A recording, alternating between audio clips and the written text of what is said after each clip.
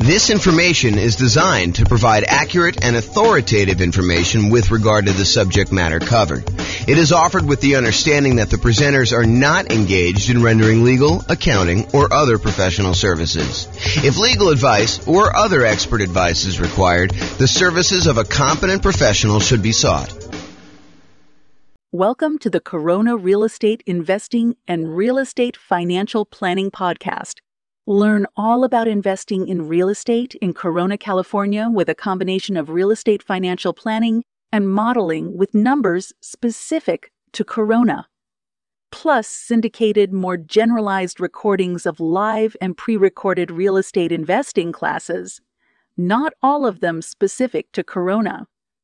Be sure to stay tuned after the podcast for a message from our sponsors. Well, good morning and welcome, everyone. This is James Orr, and this is the last class of Q1 2023.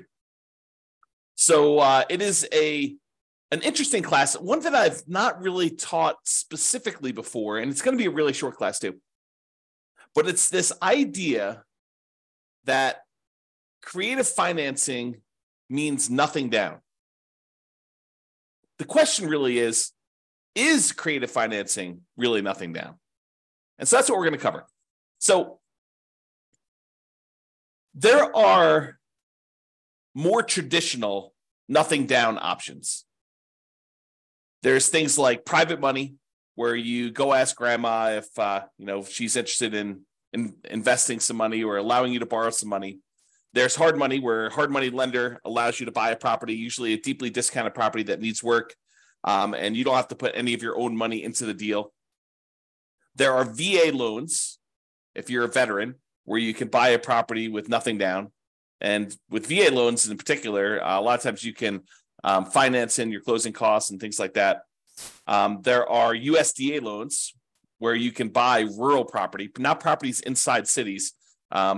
It has to be usually rural property outside major cities. There's an eligibility map by the USDA that shows you which properties this qualifies for. And then sometimes in some markets, there's a local bank that will offer some type of nothing down loan. But then there's the whole family of creative financing.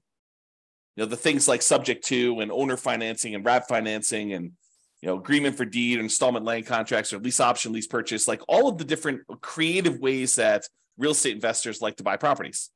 But are those really nothing down?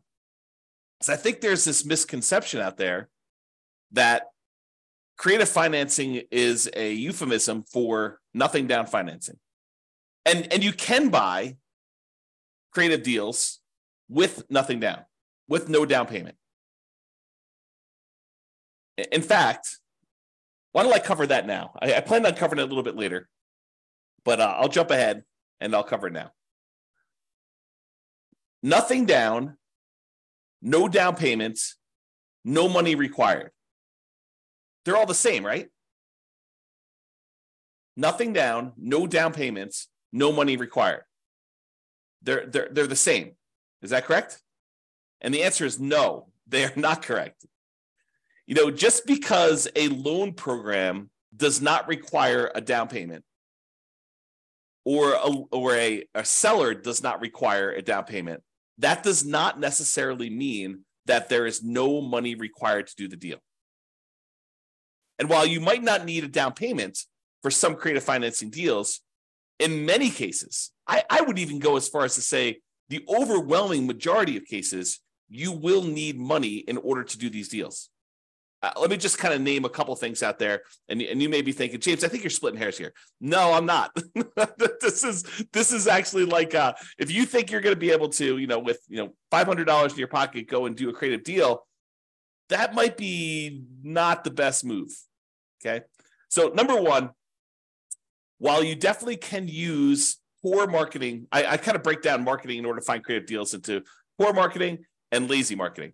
So poor and lazy marketing. So poor marketing is when you don't have any money, but you're willing to put in a lot of time and effort in order to find deals. You do manual labor sort of things in order to find deals. For example, you go door to door, you door knock and ask if people are interested in selling their property.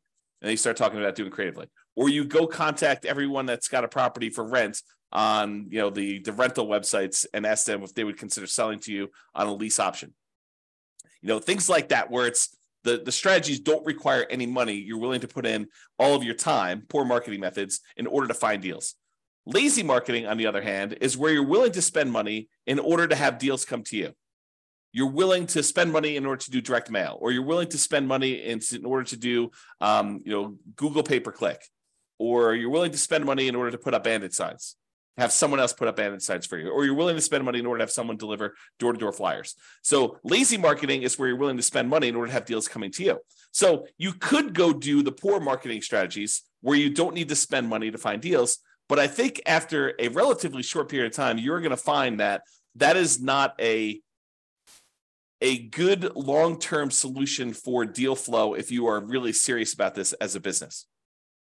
If you're just trying to find like one property, sure, you could manual labor it and get it done. But if you're really trying to set up a business of buying and selling properties as a real estate entrepreneur, then I think you're going to need to start spending money at some point in order to find deals, especially creative deals. Okay. So that is something to take into account, that you're going to need to spend money in order to find deals. And sometimes it's going to be relatively low amounts of money, but I think if you're wanting to consistently find deals, you're probably talking, 1% doesn't seem off to me.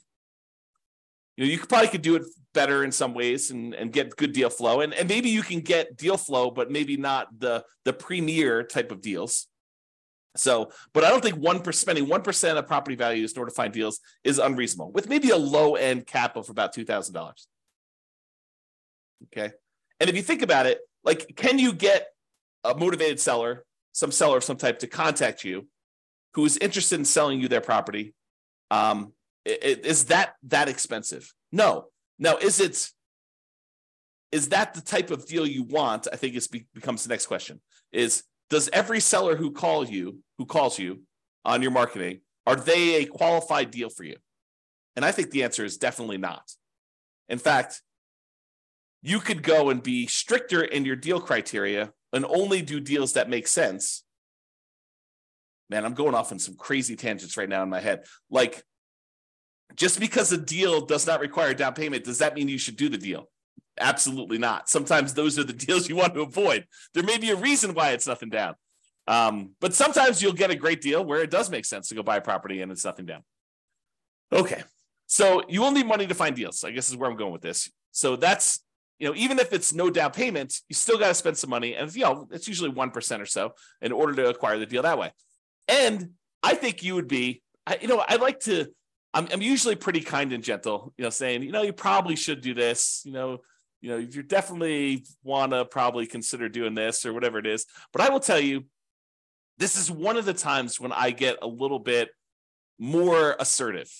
And I will tell you, you would be stupid to do deals without reserves. Now, can you, if you're like just starting out and you're like, you've got no reserves and you're trying to like make this whole thing work, can you risk it and not have reserves and do your first deal? You can. Is it prudent to do so? I don't think so, but I think there's some folks, some new investors especially, who have their desire to succeed exceeds their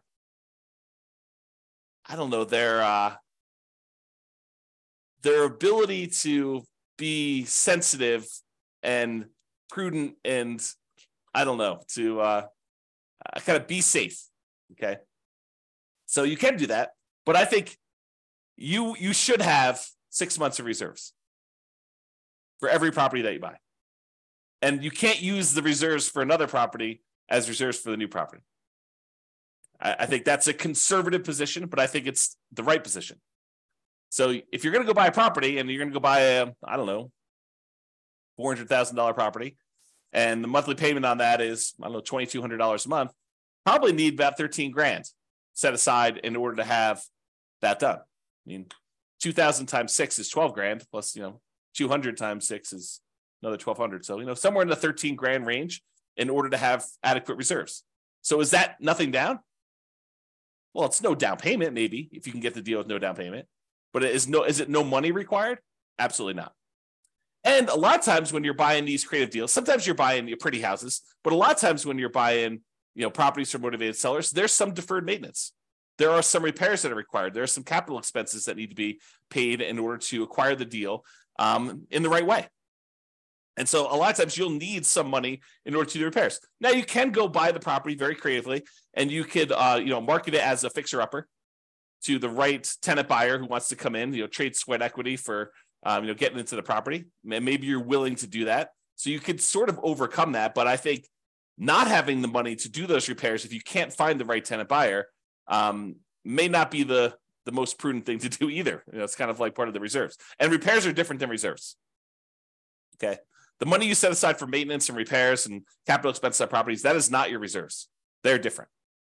And if you happen to be in a market where you're buying these properties very creatively, and one of the reasons you're able to get them with no money down is because the sellers really don't have that much equity in the property, you might have, maybe even likely to have, especially where interest rates are up now, maybe if you're taking over, existing debt on properties from, when interest rates were really low, it might be a little bit different. But if you're dealing with properties where they bought them and the interest rates were at, 6.5%, 7%, you're more likely, I would say, to have negative cash flow on the property.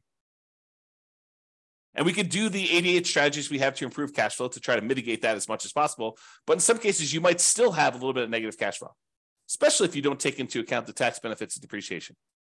And so it would be prudent for you, just like it would be prudent to have reserves, for you to set aside at least the negative cash flow.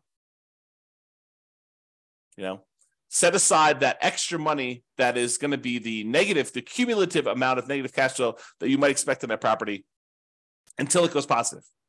And we talk about that in some other classes, but I think that is also prudent. So, between money to find deals, reserves, repairs and capital expenses, any cumulative negative cash flow you might have, I think that it's not really no money required, and it might be no down payment. And I'm not taking into account closing costs, which I'm assuming are close to zero for you if you're buying something creatively, but they might not be. Might actually be some money for some closing costs, depending on how you're doing. If you're using title companies to get title insurance, or if you're sort of like getting the deed at the kitchen table, which I think is frowned upon for most people these days. But I digress. So to have money to find deals, reserves, repairs, capital expenses, cumulative negative cash flow, plus not every deal you're going to come across is going to be able to be done with no down payment. And I think you would be wasting a lot of your marketing, wasting a lot of your effort if you're doing kind of more of the poor marketing methods and coming across deals that could be amazing deals, but they are, they require $10,000. So if you kind of are, I only will do deals if they're nothing down, I think you could be eliminating some potentially really good deals doing that. And I would even argue sometimes the better deals.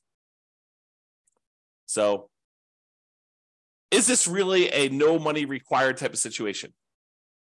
There may be no money down, like the seller does not actually require you to give them money, but it's probably not no money required. Now, to be fair, in some cases, you might be able to use some of the money from a tenant buyer. You acquire the property creatively and you put a tenant who's also planning on buying the property from you. You're doing a lease option to them or rent to own to them or some other thing. But you sometimes can use the money you collect from a tenant buyer when they finally move into the property to help reimburse you for some of the money that you spent. So in that case, if you get a tenant buyer coming in and they give you, 1%, 2%, 3%, 5%, in some really extreme cases, more than 5%, 10% down, in order to be able to come in as an option fee, a non-refundable option fee if you've structured it that way, to be able to purchase the property. In a lot of cases, it's completely negotiated how you set this up, but in some cases that does apply toward the purchase. So you're really just taking some of the profit you have from when you're going to be selling the property to them, and you're getting it up front. So it's really just reimbursing you some of the profit in the deal, if you think of it that way, and if you've structured it that way. But you could use the option fee from the tenant buyer to help offset that. So if you're doing a property that is $400,000 or so, and you're getting a 5% option fee on that, maybe you're getting $20,000, and that can help offset some of the money you needed to find the deals. It could help with some of the reserves, although it's probably not enough for the reserves, and it can help with some of the repairs, capital expenses if in the end, you end up needing to do those. Even if you're advertising it to a fixer upper rent to own, where the tenant buyer is coming in with the intention of fixing up the little property and getting a slight discount in order to do that.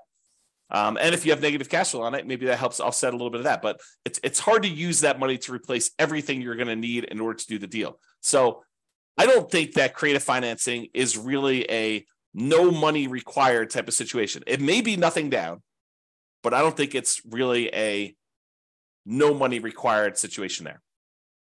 Okay, so let's go look at the different types of creative financing, and then we'll walk through kind of like whether I think that you're likely to find these with nothing down, or if they're kind of like in the universe of nothing down, and we can just kind of look at it that way. So here's the 6 types of creative financing. I kind of grouped them into 6 groups.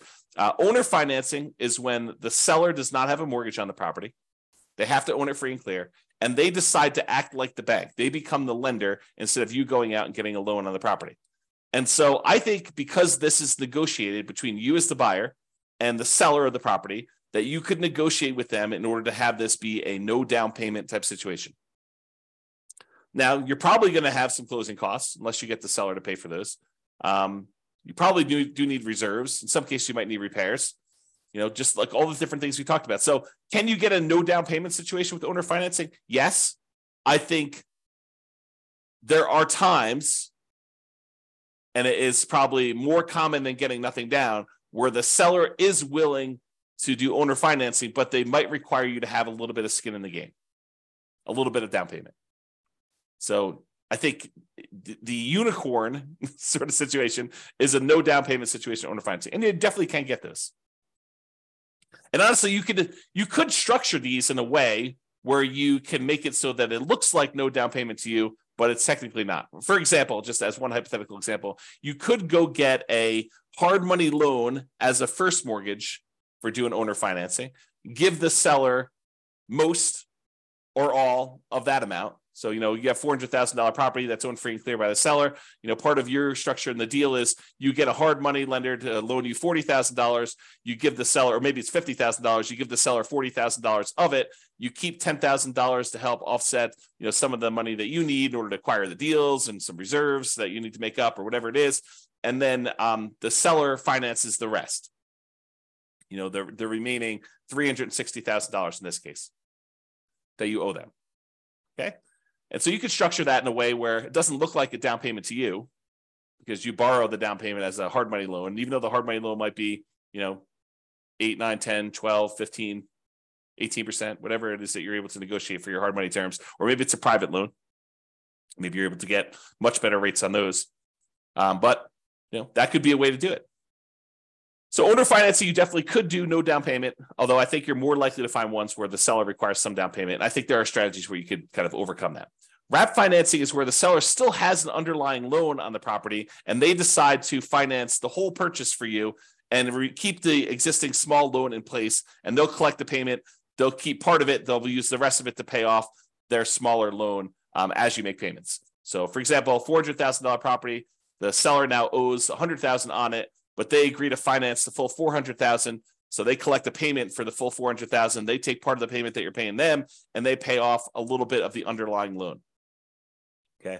Another way to think about this, it's subject to, but where the seller is still involved and has recourse if you stop paying.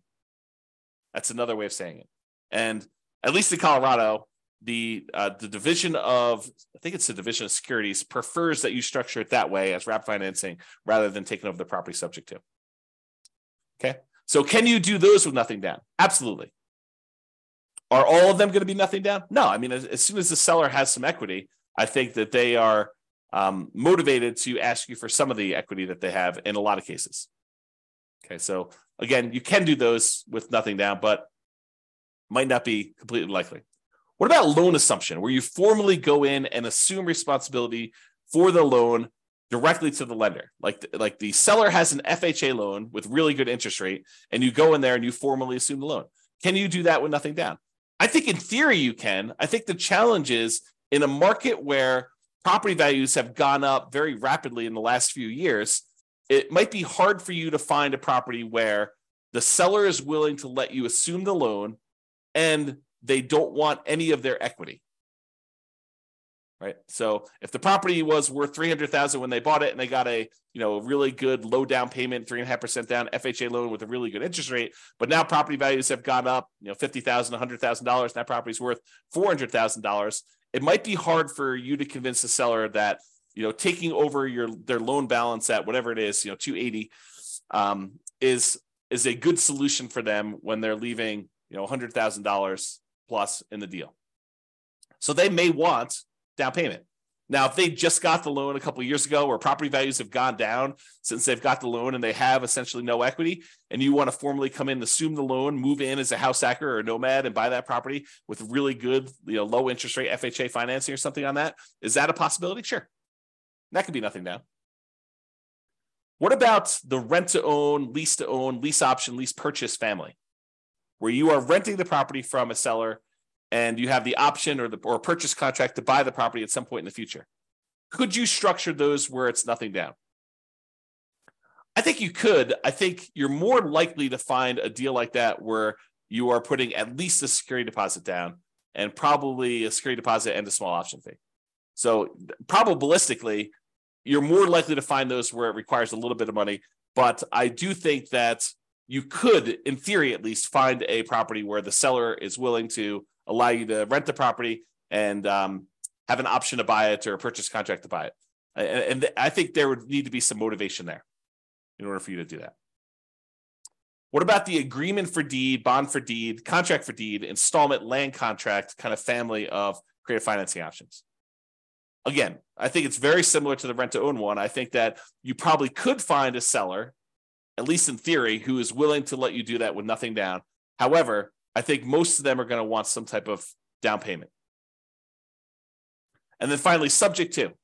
Subject to is where you buy the property and you leave the existing financing in place. The seller deeds you the property. You are the owner of the property as signified by the deed, but the seller's old loan remains on the property. And in most cases, you're agreeing to make payments on that loan. Could you buy properties with that with nothing down, with no down payment? Yeah, I think if the situation was right and the seller owed an amount that was the full amount that you'd be willing to pay for the property, sure, you could structure that as a nothing down deal. Imagine a seller who is unable to make their mortgage payments anymore, and their alternative is to go through foreclosure and give the property back to the bank. And you come in and say, look, don't do that. I'll help protect your credit. I will buy the property from you, and I will start making payments on your loan. And they're like, well, the other option for me is to have a foreclosure. I would be willing to sell you this property for what I owe instead of having this foreclosure. Maybe you're getting a small discount doing that. And you're able to acquire the property that way. Sure. Could you do those where you find a seller who's just willing to say, yeah, save me from foreclosure, buy this property from me and start making payments on my loan, and that could be a help to me? I think you could.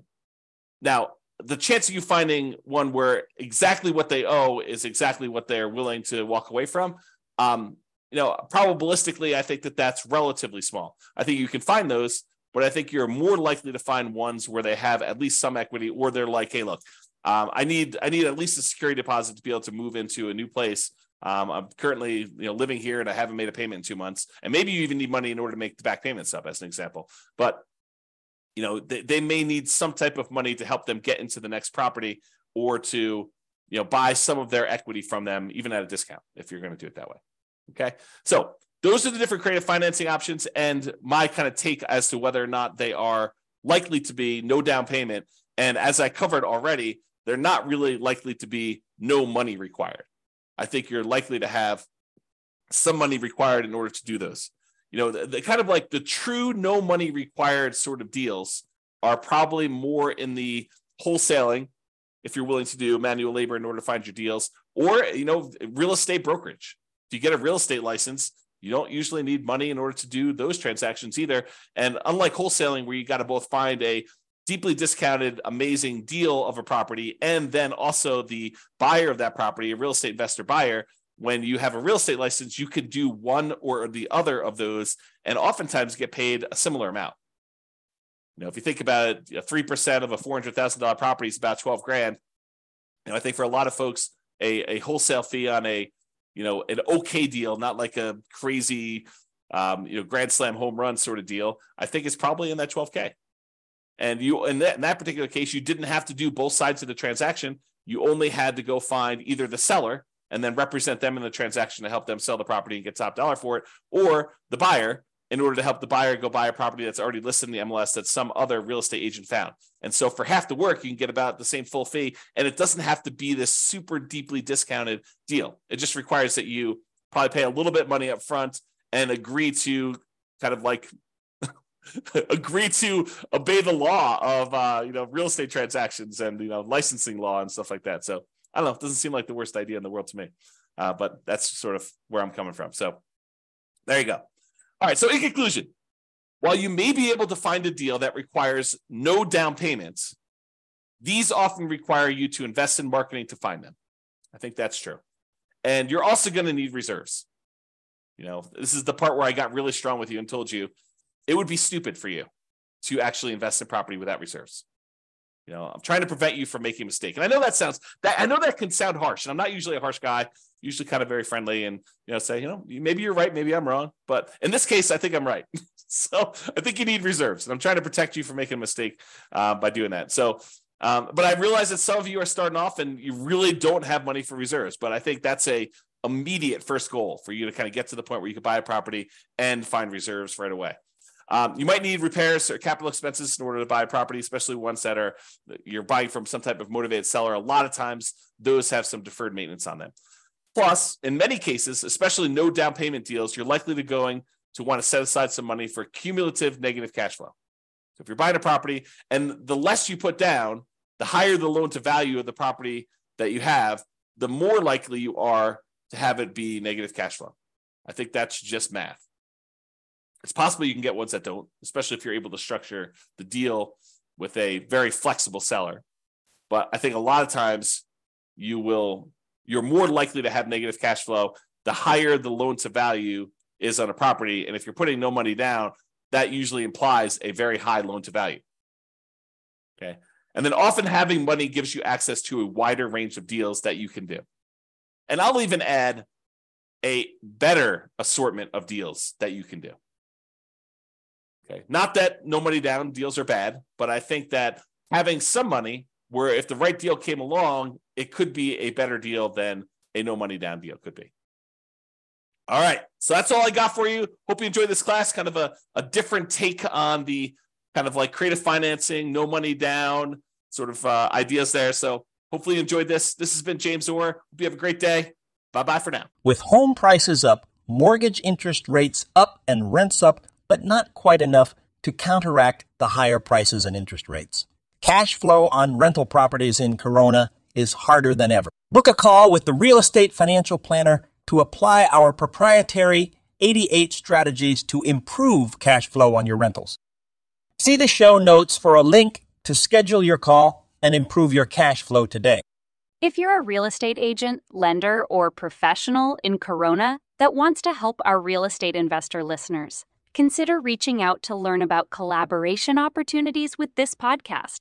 We'd love to add more value to our listeners by having you assist our investors buy, sell, and finance their real estate investments. See the show notes to schedule a call to discuss collaboration opportunities.